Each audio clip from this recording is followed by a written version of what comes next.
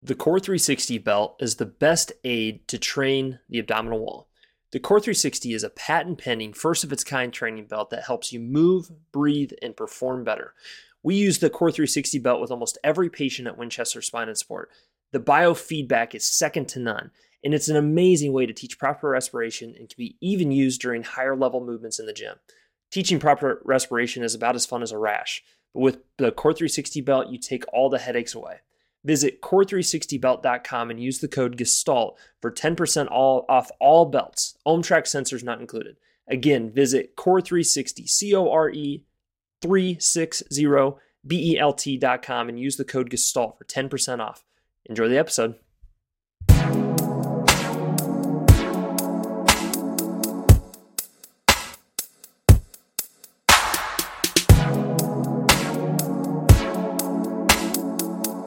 All right, everyone, we're back for part two of our conversation with Gary Gray. So if you missed part one, obviously, go back. We talked all about assessment. We kind of introduced a lot of the concepts with function, how Gary's mind works with, or the Gray Institute minds works with assessment. And so now we're this is where the rubber hits the road. So we've assessed our patients. We got a good idea of the areas that we need to attack. And so we're going to start tackling treatment, Brett. And I think a good way to think of this too is like if you're out on the athletic field, you never get the same never the same situation twice. Your opponents are somewhere, your teammates, sounds are different, the ball's in a different place.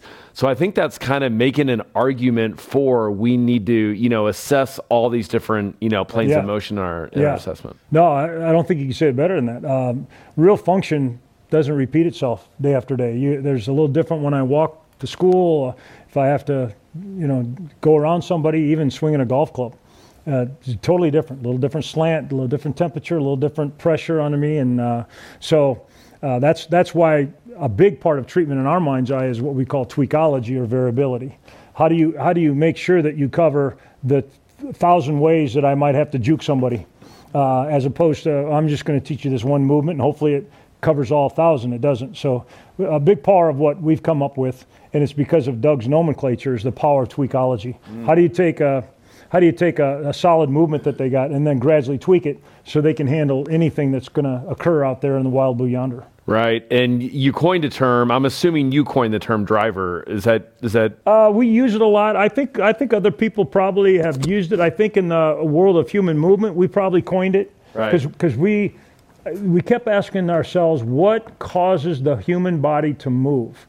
And then Dave Tiberia would keep saying, well, what drives it? And I go, oh, that's better. Gravity drives it. Ground reaction force drives it. Mass and momentum drives it. Our hand drives it. Our eyes drive it. Our feet drive it. Our pelvis drives it. And our intent drives it. And our attitude drives it. And whether I'm encouraged or not. If I'm discouraged, I'm not going to get up off the couch and move. But if I'm encouraged, I might get off the couch and move. So what drove movement there was a behavioral driver. So right.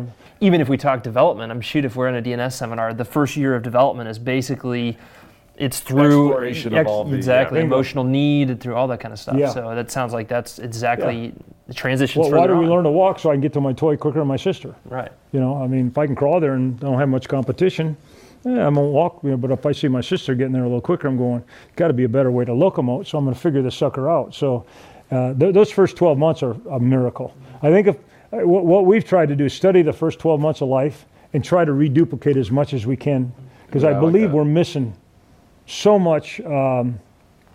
I call that kind of developing the hard drive, and I think a lot of what I do and miss the boat is I do a lot of software work where I forget. Sometimes I got to clear the software and go back to the hard drive, clean it and restore it and give it a new opportunity and then build the software.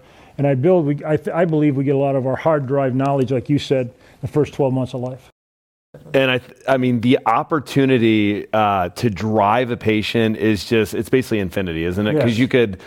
we could use, for example, like a foot driver here, but we could also drive them in the coronal plane, the transverse plane. Yeah. We could use our arms as a driver. Yeah. Before we started the actual podcast, we were talking about how you could use your eyes as a driver. Exactly. So all of these different things could potentially be used as a driver. How do you decide which driver to use? We have a saying at the Gray Institute. I think of all our goofy sayings, this is the one that's going to stick. Because this is the one when people hear it, they go, Man, I wish somebody would have told me that years ago. The test is the exercise, and the exercise is a test. If you have the right test, everything you do after it's going to look like the test. If you don't, things are going to look different. You'll have what we call gaposis. And that's what I did for the first number of years of my career. I did these artificial tests, and then when I trained somebody, it didn't look at all like the test. So I'm asking myself, why in the world did I do that test? And the answer is, I have no idea. But now that the way you said it, the test is the exercise is the test. They did pretty good with this. Now I'm going to use various drivers and various tweaks to facilitate that in order to create a reaction I want. So, for example, you want to do your posterior chain real quick? Let's do it. So let's go back to your posterior chain, okay? Which foot did you put back? I think you put your right foot back, didn't you? Go ahead and do that again, just to warm up, okay? Come back, good. Go down again, good. And go to toe touch now. Just kind of go toe touch, good. And then go no toe touch, and you got your wiggles going on, good. And get your hands down a little further. You're doing wonderful, good job. Good. And so you see all the skittish going on there. Great. That's normal, especially if you get into that transformational zone, okay? So we might say, well, you're not going to kill yourself if I keep you in that plane. You have no pain right now. Sure. So I'm going to still use the hands as a driver, but I'm just going to go in a different plane of motion, okay? So what I'd like you to do is I'd like you to, instead of going straight down, I want you to go first time to the right, first time to the left. First time to the right, first time to the left. Just alternate for me. Go to the right, good, and come back, go to the left. Great job. Go to the right, go to the left. Okay, good. And go the other way, good. Now do me a favor, go just a little quicker. You're doing great, good. Good, now good. Now come back up, just kind of relax, okay? Now just do the first one you did, just go straight back. A lot less jittery. All of a sudden you're stable. You're like, well, how did you get me stable in less than 2 minutes? Because I just created a little buffer zone. Okay, to that, I added a little transverse plane. You still use the hand as a driver. I could have taken your foot in the frontal or the transverse plane, or I could have had you rotate your head one way or the other and use your eyes as a driver. But since you were pretty good with the hand driver, I thought, let's just go with it and see. Now, if you would have done that and not come back to better stability, I would have gone, hey, good day, Bob. In my mind's eye, I'm going, wrong driver, dummy, okay? And I might go to the foot, and I might go to the head. But it should smell and look a lot like the test. The best way to test somebody's jumping ability is, jumping, okay? And if you're going to train me to jump, it should smell a lot like jumping. Probably won't be on a table lifting cuff weights, okay? I'll probably doing a lot of things with the subtalar joint, a lot of things with the knees, everything in 3 planes of motion. So, and even things with the, like we said, with the tongue. And so I could load, and the next time I jump, I subconsciously jump higher. Well, how am I going to test if I jump higher? I'm going to go back and retest jumping. It's almost too simple when you take the complexity of AFS and you realize what we do. Our job turns into really simple because the patient's going to tell me what's wrong with them and the patient's going to tell me what's right with them. I just now start experimenting with tweaks and finding out what gets you there quicker, and it's very safe. And I go, wow, this is kind of fun. They love it because it smells just like what they want to do. So if you're a golfer, a lot of things are going to be done either here or here. You're not going to be on all fours. You're not going to be laying on your back, lowering your leg and seeing if you can contract your abdominals to have good core strength, because that has absolutely nothing to do with golf. So the beauty of AFS is it smells like the thing, it tastes like the thing, it looks like the thing, it is the thing, and the thing slightly tweaked will make the thing a little better. You said something, you noticed that using my arm seemed like a good idea. Is there ever anything in your assessment, is that usually your first go-to? It's like, no. Okay. Or anything that would give you a hint is like, okay, this is the driver I'm going to use. Well, interesting, when you just took your foot back, you had pretty good stability. You didn't have the wiggle. Okay, when I added the hands, you had the wiggle. So I'm thinking, okay, maybe the hands are going to be the best bang for the buck. If I was really strategic, I probably should have gone back, no hands, and just let you use a foot driver, come back, foot driver to get the hip to move a little more transverse plane, and then get the hamstrings functioning a little better in the transverse plane. Then I probably should have not even put the foot back, just gone hands here, and then put them back together. So in a very, if you were a patient and I had an extra 4 minutes and I wasn't trying to impress somebody on video, I would have probably used both drivers. Yep.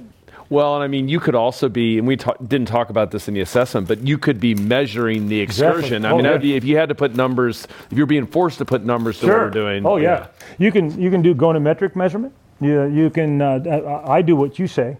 I just measure how far they're able to toe touch and still come back home and feel comfortable about it. It's really easy.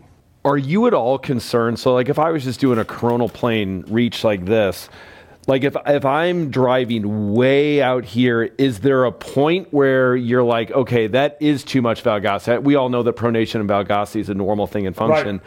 But I mean, are we talking like, is there a functional range that's okay, or we're not, it doesn't really matter as long as it's controlled? And yeah, well, you got to the nuts. I like that. You went right to the nuts, which is good.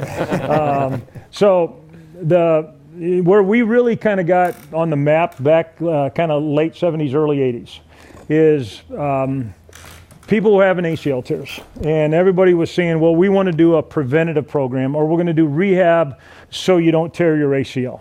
And we're going, Lord bless them. Okay, I didn't have kids yet, but I didn't want them to have an ACL tear. So I'm going, man, if we can figure this out before my kids get there, selfishly, that's good.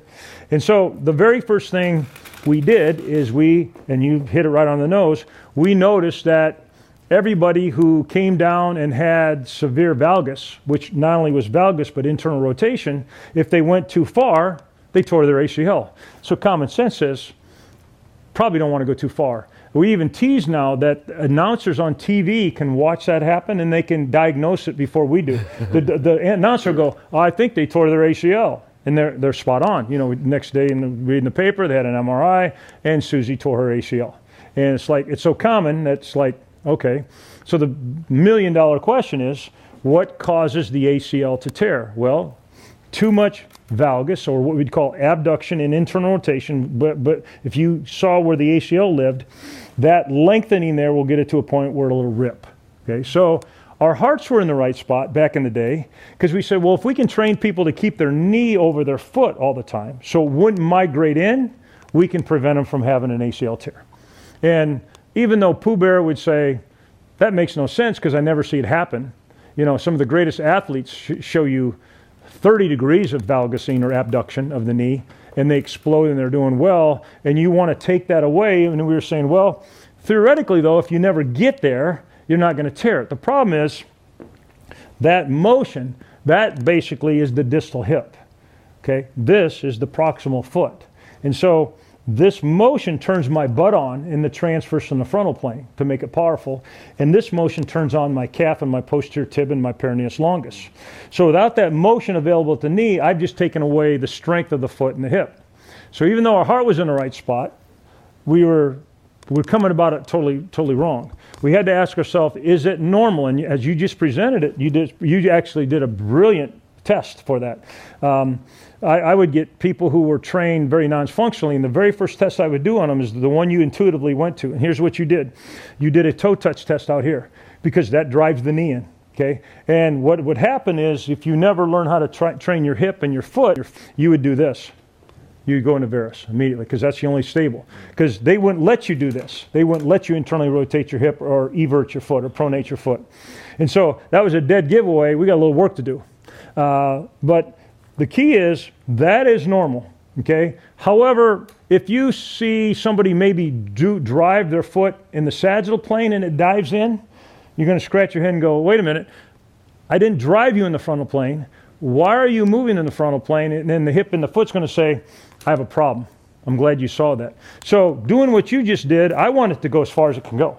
I mean, if you can show me 40 degrees of abduction, toe touch here, and you can come back home, I'm happy as a lark, because that means you really can turn your butt on. Where back in the day, and even some people now go, oh. No, it's if I'm reaching in the sagittal plane and now my knee dives in, I probably have a forefoot varus, or I probably have a foot that can control eversion, or I have a weak hip. Because now when I'm doing this, it dives in, and I'm going, okay, I don't expect that to happen. And worse than that, if I'm crossing over and I expect adduction, the thing still dives in, I got to back off and say, okay, I got a little work to do here. So I love the way you presented it, because is it normal? It depends on what you're doing. Depends on what driver you're using, what plane of motion you're driving in, how aggressive you're driving it in, what kind of surface you're on, and what we'd expect. If we expect a lot of valgusing or abduction, good to go. If I don't expect it and I see it, I got to step back and go, why? And I'll give you a hint. It's either the foot, the hip, or the thoracic spine. It's Right. pretty easy. Yeah. And then, so let's say we're dealing with structural ankle equinus, where we Yes. just don't have dorsiflexion. Yes. So, and then, so now when we're wanting to move in the sagittal plane, they're now being forced in the coronal or sagittal plane. So how do you reconcile that when you deal with a structural abnormality in the body? Now you just hit the hardest part of the job, okay? Because the hardest part of the job is trying to discern if something's purely functional or purely structural, which usually it's a hybrid of all. But like you said, it's really easy to see a real high-arched ankle equinus structural foot. You can, put 1,000 pounds on it, ain't going to dorsiflex. Right. Okay, so you go, crap, do I keep trying to force that? Because as you said, it's going to cheat in the other two planes. The lack of ankle dorsiflexion walking, I'm going to retract my right hip, and I'm going to have a right L5S1 facet problem, guaranteed.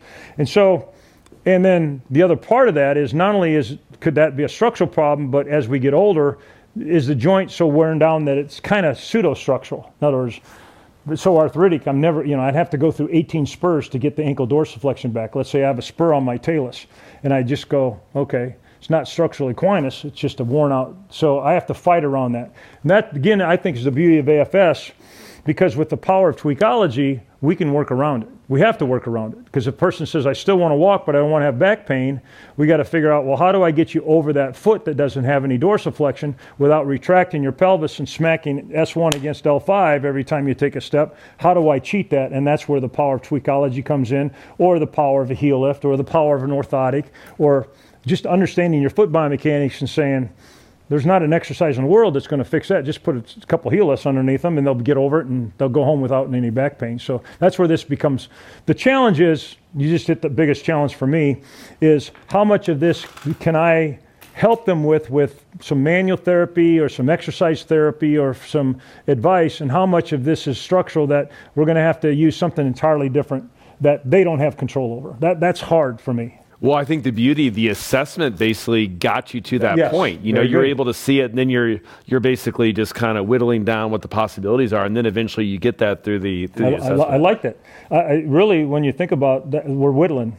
You look at the whole thing, but then you just kind of whittle down the possibilities, and believe it or not, it becomes to some significant, consistent patterns that you see with people. It's not as complicated as you would think.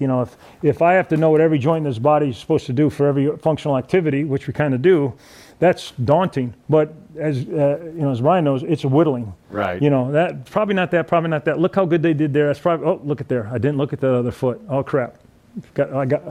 If I fix that shoulder is going to be a lot better really quick. Right. So that's where it gets fun. It's whittling. I like whittling. Yeah, that's good. It's a fun word. Yeah. I say the words load to unload. Mm-hmm. What would you say back? I love it. I would say it's how the body functions. The body will load into a transformational zone, we call it. Now, we did make that one up. But then in order to unload. And so if I jump, I can certainly jump by staying here not loading, just try to unload. But I'm not a very good jumper to begin with, but I'm going to be really poor if you don't let me load first. So I'm going to load, and then I'm going to unload. Okay, what am I loading? Everything. Okay, watch some of the greatest. Those of us who are kind of now old enough, you can watch NBA game anytime. But Michael, he would load so beautifully in all three planes of motion that when he unloaded, he could actually load in the air and change direction in the air. I don't know if you remember the one layup he made. Back on the other side. He took off, and you're going, yeah, he's on the right side of the basket. While he's in the air, he goes, no, I'm going to go to the left side of the basket. You go, okay, timeout. Well, volleyball players do that too. They load in order to get up. Then they have to load again in order to explode and hit the ball. So the ability to go into a transformational zone to load is really 95% of what we evaluate now. In other words, do you have the motion to turn on the proprioceptors to get the muscles to load so they can explode and you can be efficient? If not, I can guarantee you I'm going to spend most of my time there. So this is the transformational zone of golf. Okay, you'll see me spend 95% of my time there. The only other place you'll see me spend more time, follow through. The rest of it is I have no control over.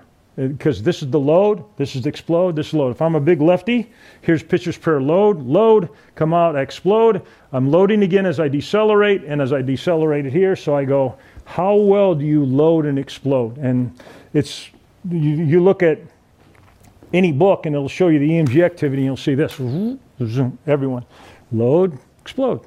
Load, explode. And there's a baseball expert who's now deceased, but his name was Charlie Lau, and his famous statement was, you have to go backwards to go forward with pitching and hitting. And that's essentially the quality of your load. Yeah. Right? It is the quality of your ability to go back, what joints you can load and what planes, to turn on as many proprioceptors as you can, because the more proprioceptors I turn on, the more muscles that can explode, the better, higher I jump, the faster I'll throw, the better I'll hit my forehand, the better I'll walk. Walking is I load, okay? If I didn't stop the load, I'd fall on my face, I load and I explode, and then all of a sudden I load, this hit, and I explode.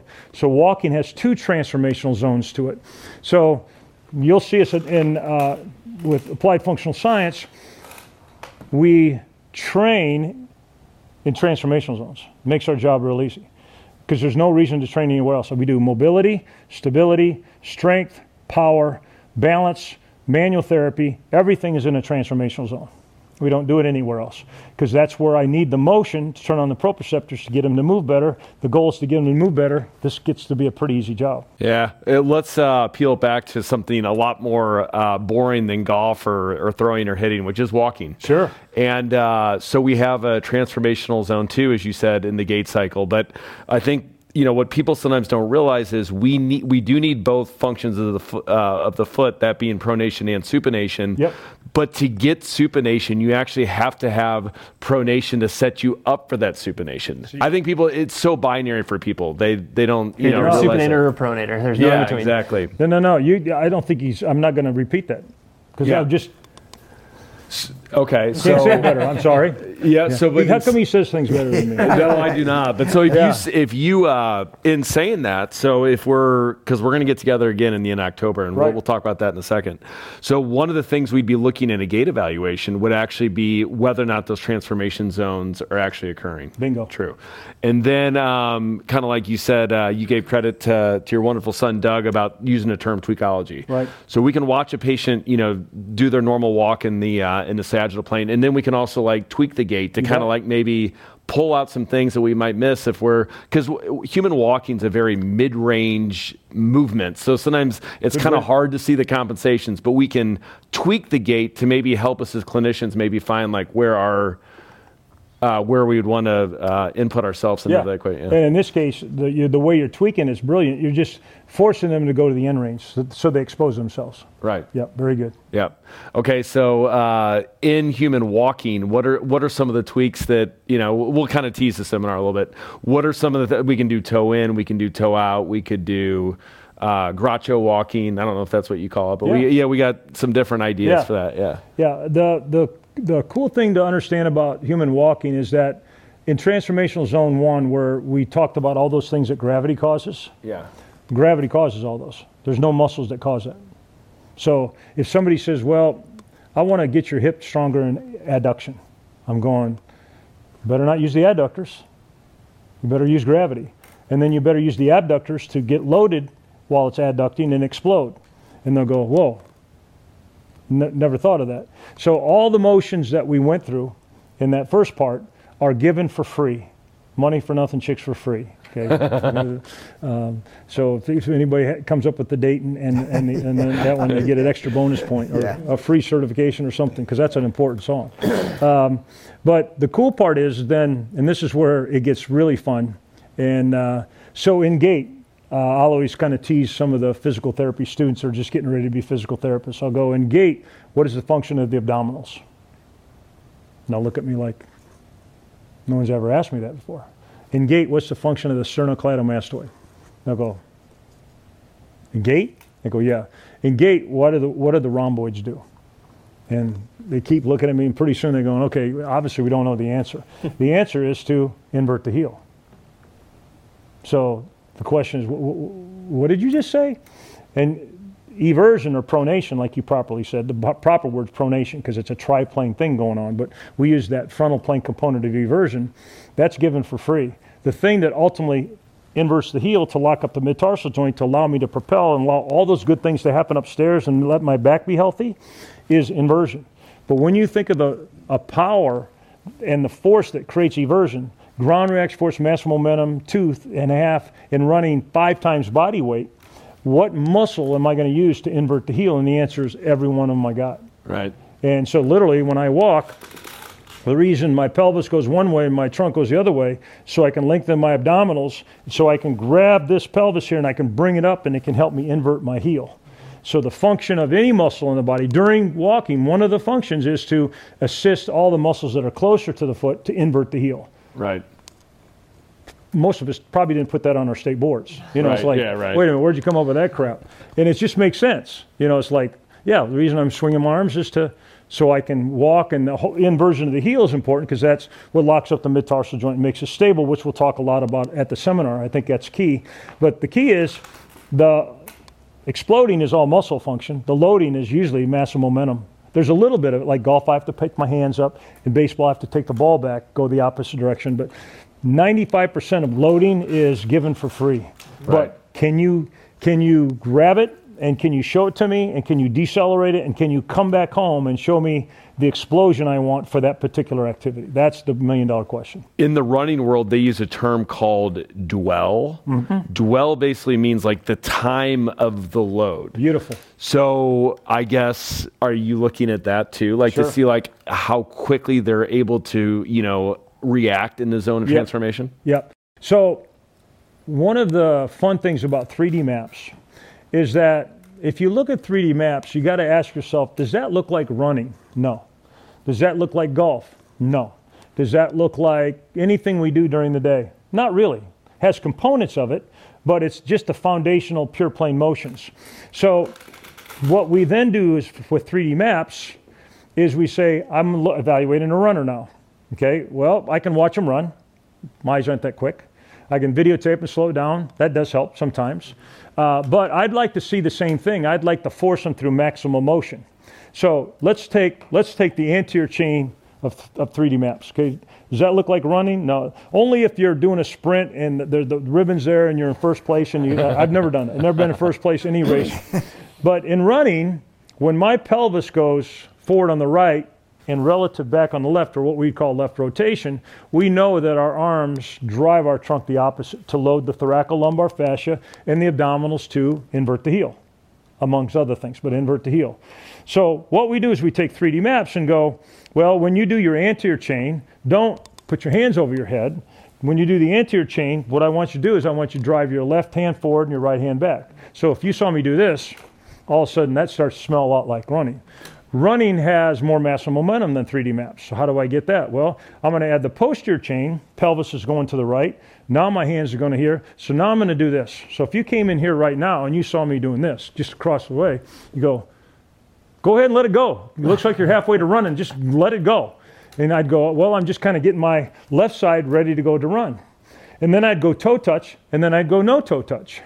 And you'd go, well, that's brilliant. What a great way to assess running. I wonder if you do that in the frontal plane as well. Yes. I wonder if you do it in the transverse plane as well. Yes. Does that strengthen the muscles proprioceptively the way you want the muscles to be strengthened for running? Yes, because it loads and explodes. And it tweaks in and tweaks out. So I can see for a runner whether or not you have the ability to get there and to load and explode or not. Because if not, then I got to go, I wonder why in this case. The really cool part about any type of function, and we're learning this with walking and running, is that in every form of functional activity, there's a thing that we call proximal acceleration. All that means is if I'm a golfer and you see me here and I initiate the downswing with my hands, I'll play you for money. So if Taylor goes, let's play golf, and first of all, if I say that right foot roll out like you saw, we'll play for big money. But if he keeps that in, but if he starts the downswing with his hands, I'll go, like, what do you think, $50 a hole? I'm doing $100 a hole. But if I see him go here, okay, and all of a sudden accelerate with his pelvis to lengthen everything even more, and then let the hands passively come through, I'm going to go, let's just play for pride. Yeah. Okay, pride's cheap, and it's no big deal. Pitcher, Gets here, first thing they do, they throw their pelvis to the plate. Punch. If I'm going to punch you, I can punch you, but if I do that first, so the 1-inch punch, if you watch him real quick, what he did is he loaded his right hip and he exploded his hip and then he knocked somebody out. It wasn't that he punched with his arm and his shoulder, he punched with his butt. Walking, we see the same thing. It's really cool because when you get into this transformational zone, like Brian said, now there's not just rotation, but there's a translation of the pelvis forward, a translation of the pelvis to the right, and a translation of the pelvis. We got a downward translation, a forward, and a sideways. So we got 3-axis translation. What that does is it loads it even more. So if I get that good translation, I'll explode passively. It'll be very easy.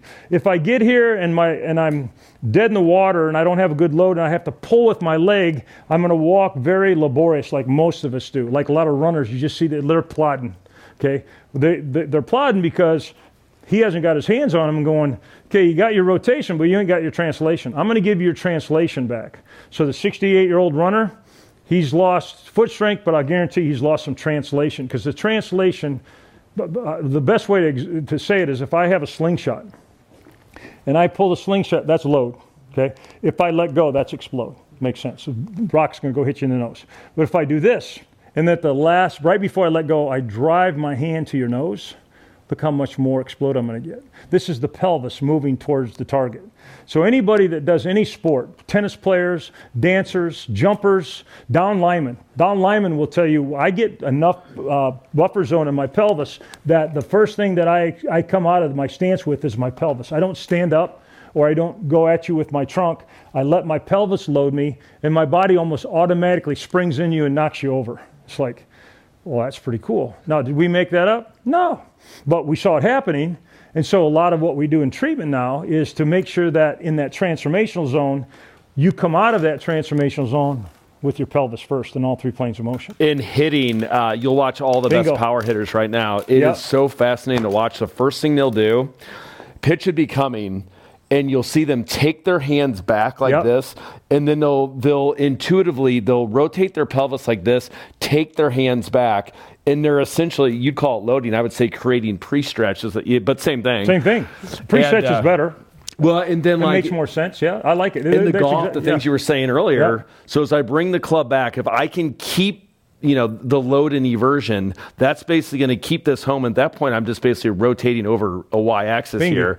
Bingo. And then if my shoulders are rotating faster and further than my pelvis, some call it X factor, we are eccentrically loading these muscles. And that's like the slingshot that we're talking about. You know, so I mean, how it all comes together, I mean, it keep you up at night. Well, and I mean, like when you just think about like how, what's because you can palpate from here too, you know, like this transformation zone. I mean, you could see like where, you know. If you're a golfer and all of a sudden I go into my chiropractor and I say, not only do I want my low back pain to go away, I just want to hit the ball a little further.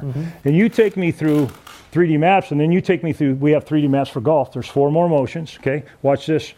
Backswing, strong backside hip, okay?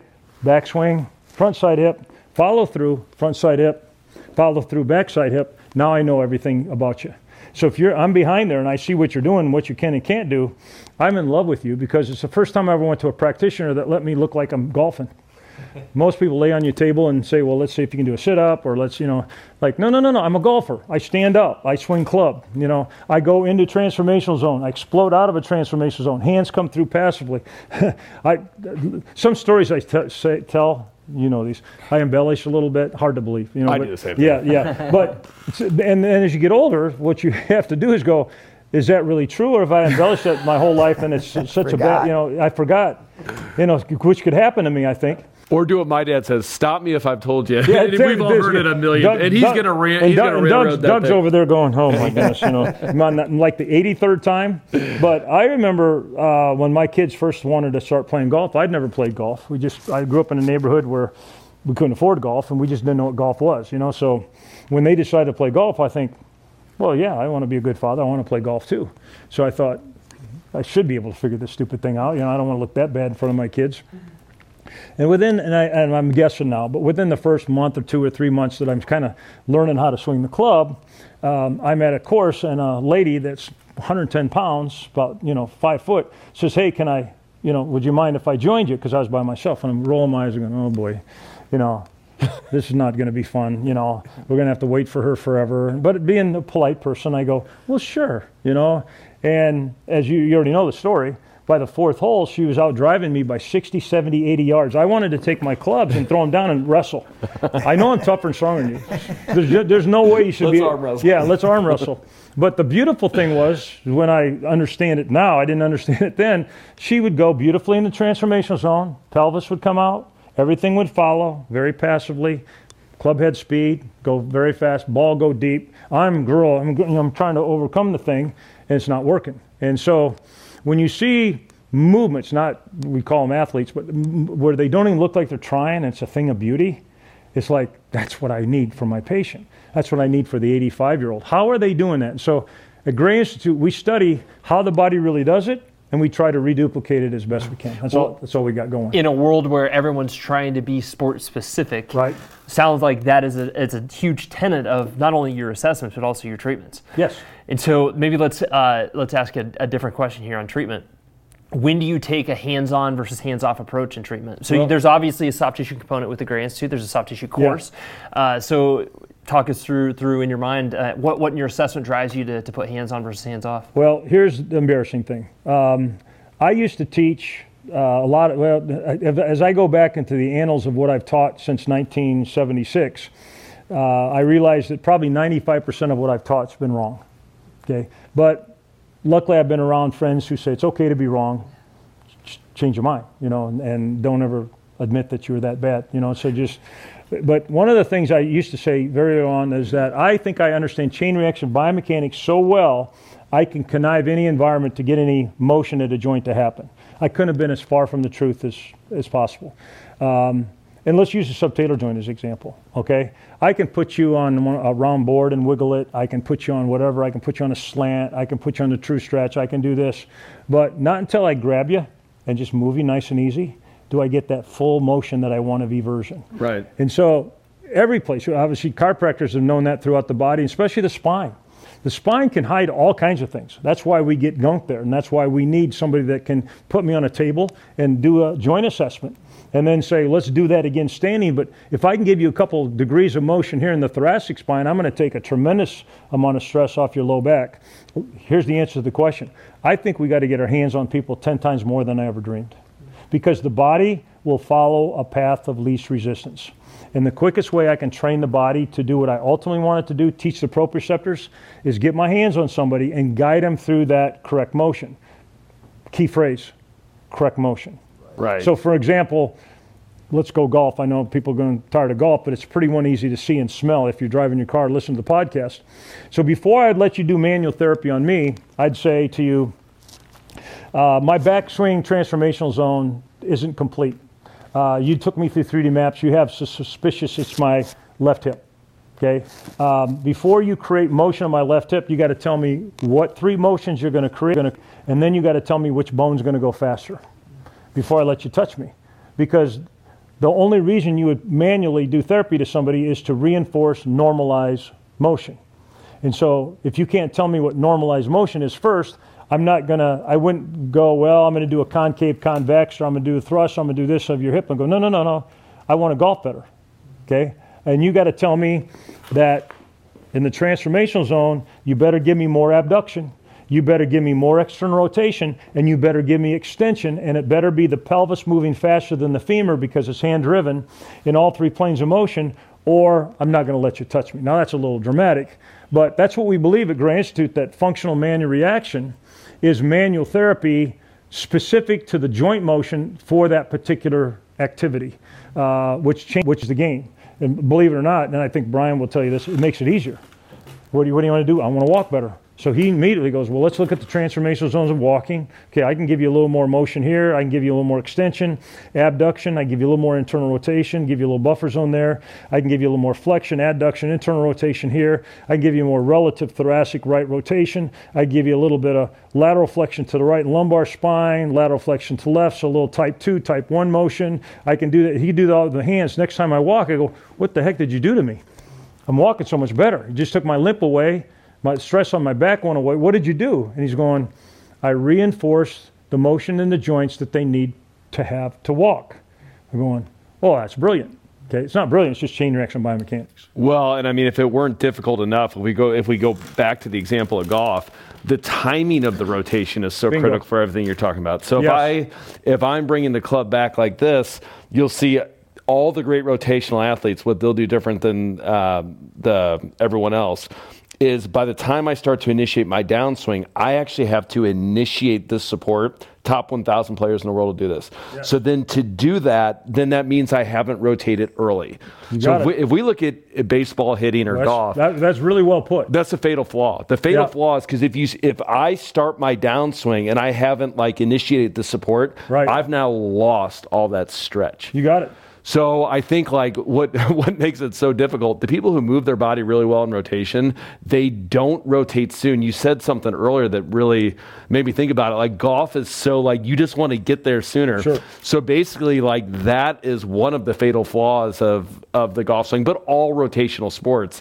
And it's kind of nice how it all comes together like that. Oh, it's when crazy. it's done right, it's a thing of beauty. Here's the beautiful part, though. We can take us old people and just restore some normalized motion to the pelvis a little bit and give them that back, because you don't consciously think about letting your pelvis take off. It happens, okay? So, but if I don't load and I don't get a good load here, my right hip isn't going to quickly say, get that force under that left foot so you can pivot over that so you have a nice post up to hit the ball. That happens all subconsciously. So if you don't have a good load here, I'm not going to have a good explode there. So Brian would give me a good load to this right side in all three planes of motion. Automatically, subconsciously, my body would say, well, you're fully loaded, let it go. And this would take off before my hands took off. I would start posting up, and all of a sudden the 80-year-old comes in and says, how can I get 20 yards further with my 7-iron? I went from 110 to 130 with my 7-iron. What did you do to me?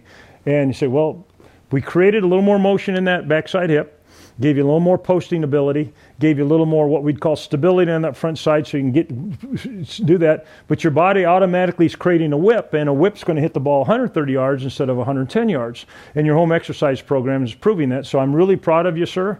We're just going to keep it up. And that's why we get excited, because it's not just the multi-million-dollar professional athletes that get better.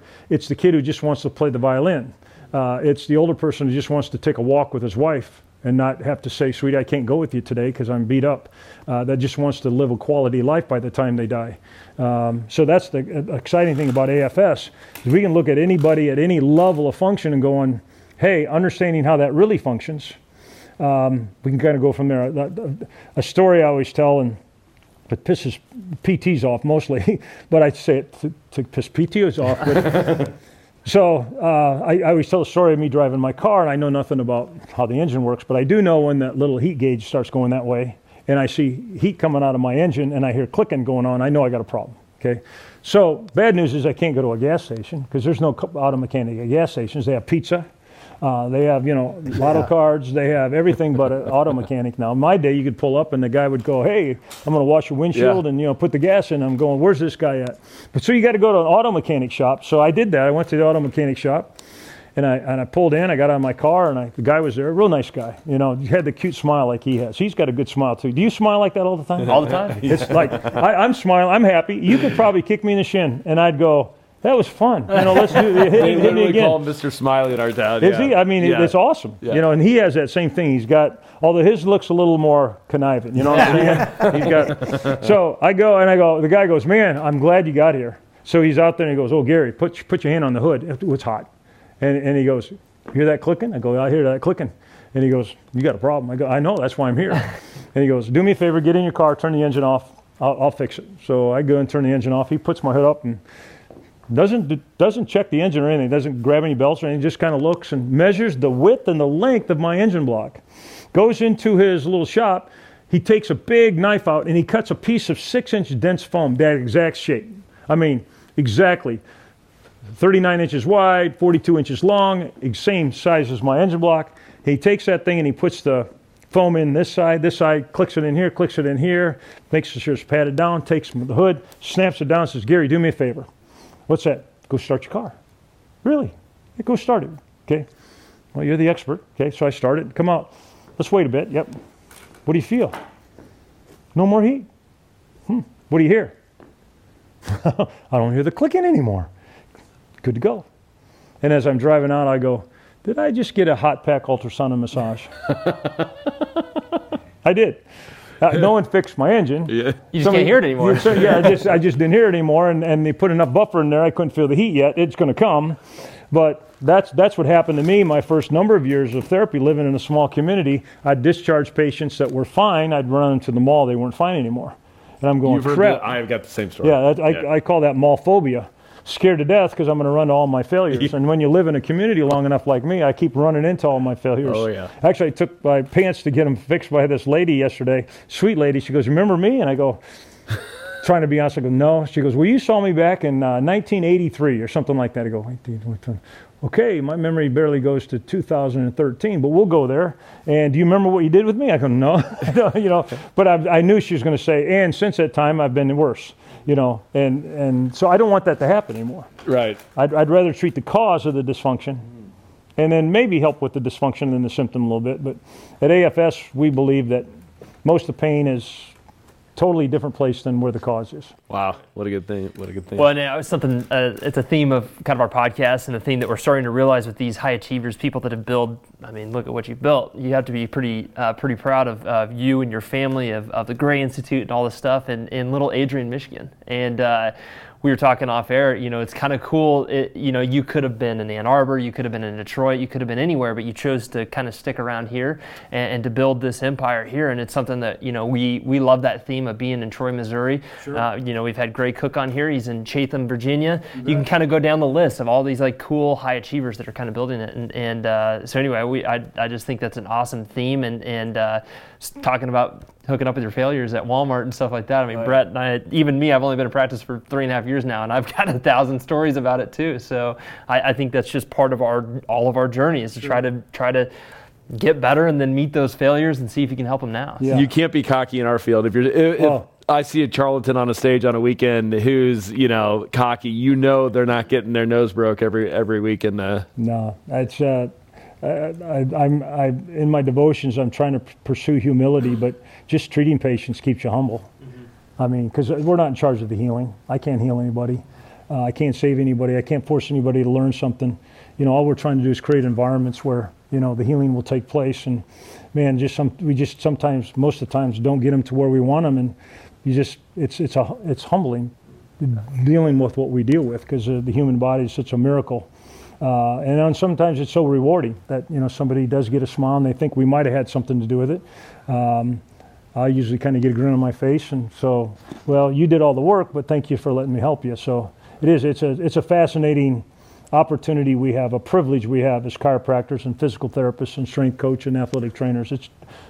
It's a privilege. People come to us and say, "I'm broke, fix me." And this superstar, Brian Rayfool, last year at our GATE seminar for MPI, he says, and we have Tom Michaud's there, I did a part, and then our president of MPI, Dr. King, did a part. In the middle of it, he's like, we got to get Gary here. So this coming year, the last weekend in October, we call them a fusion, where we're basically bringing these great minds together. So it'll be Thomas Michaud, who wrote this wonderful book, Human Locomotion. It's a great book, by the way. Yes, Gary Gray had it on his shelf, of course. Mm-hmm.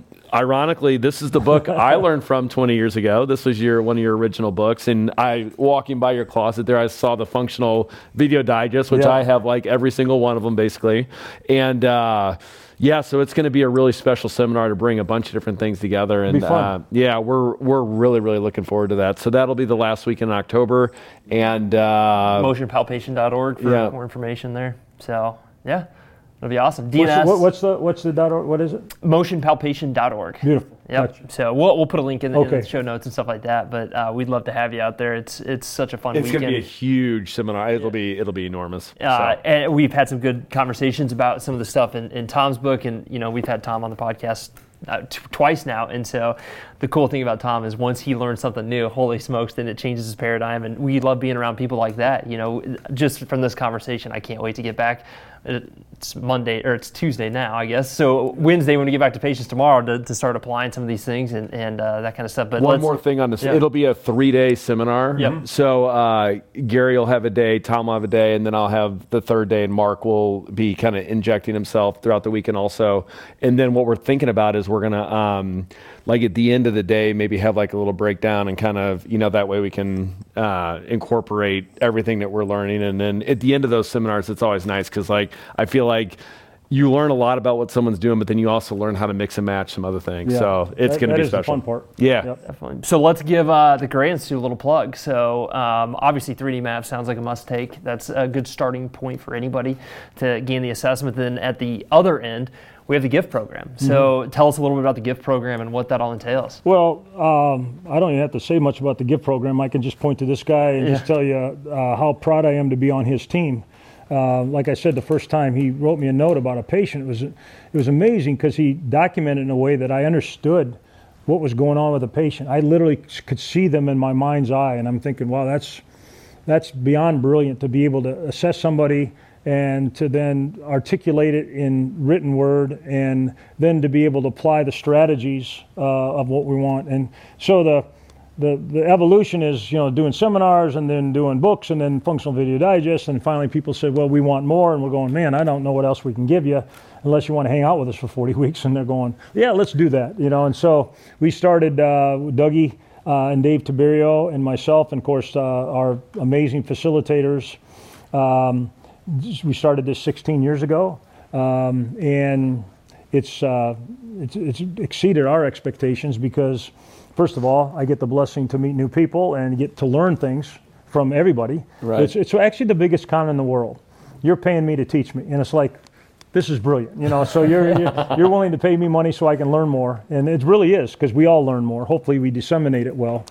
But it's a 40-week mentorship program that now, because of COVIDs and things like that, you can either do 40 weeks all online or 40 weeks online and then come to Adrian twice and actually do a lot of your hands-on stuff here. But it's the ultimate enchilada.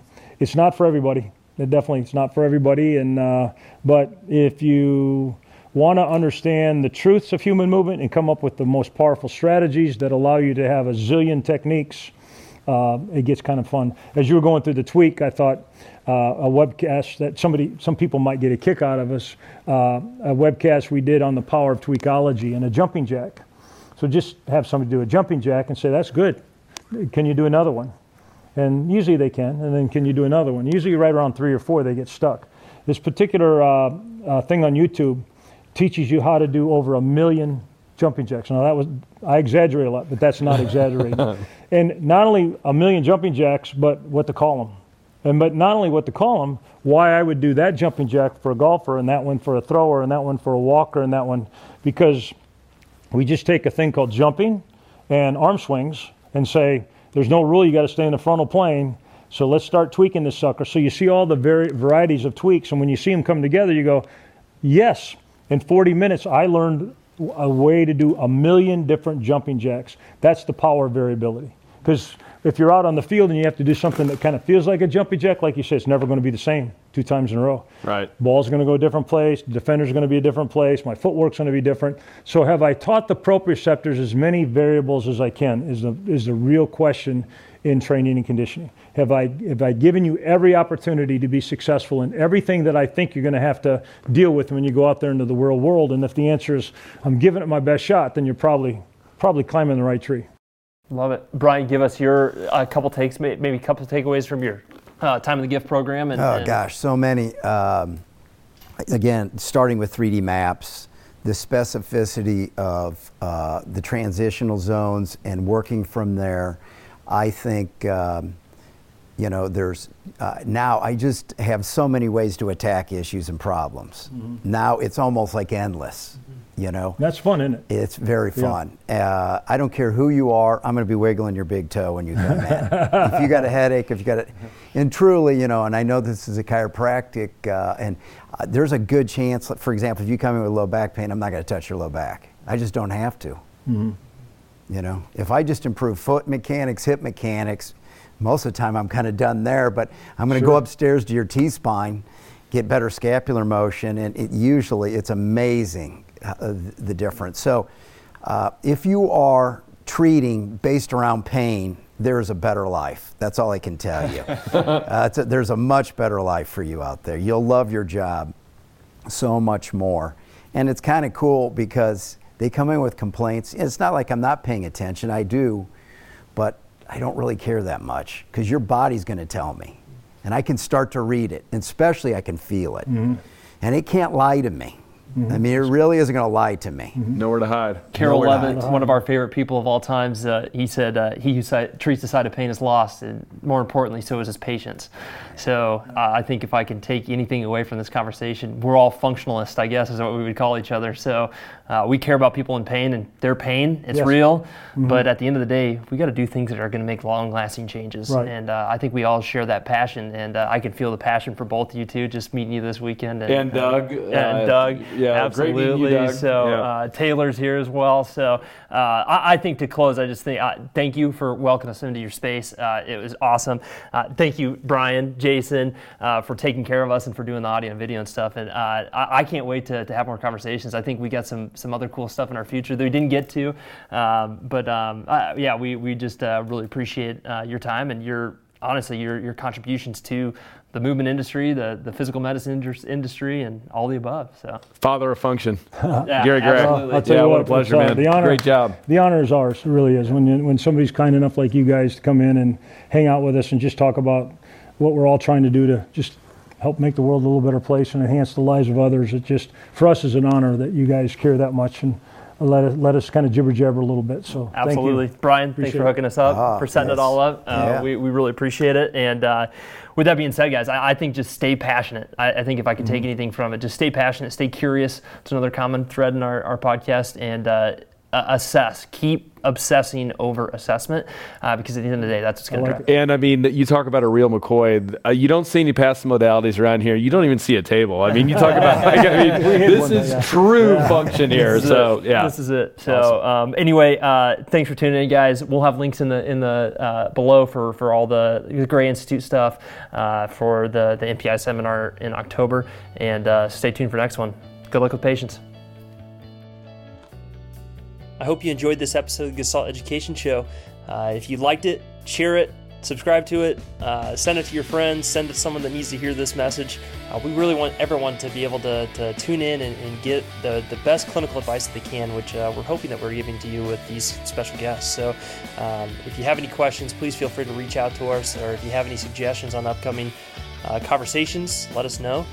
For a list of our upcoming courses, we're adding them all the dang time. So go to gestaltedu.com, click on courses, and they'll all be right there for you. All right, have a good day.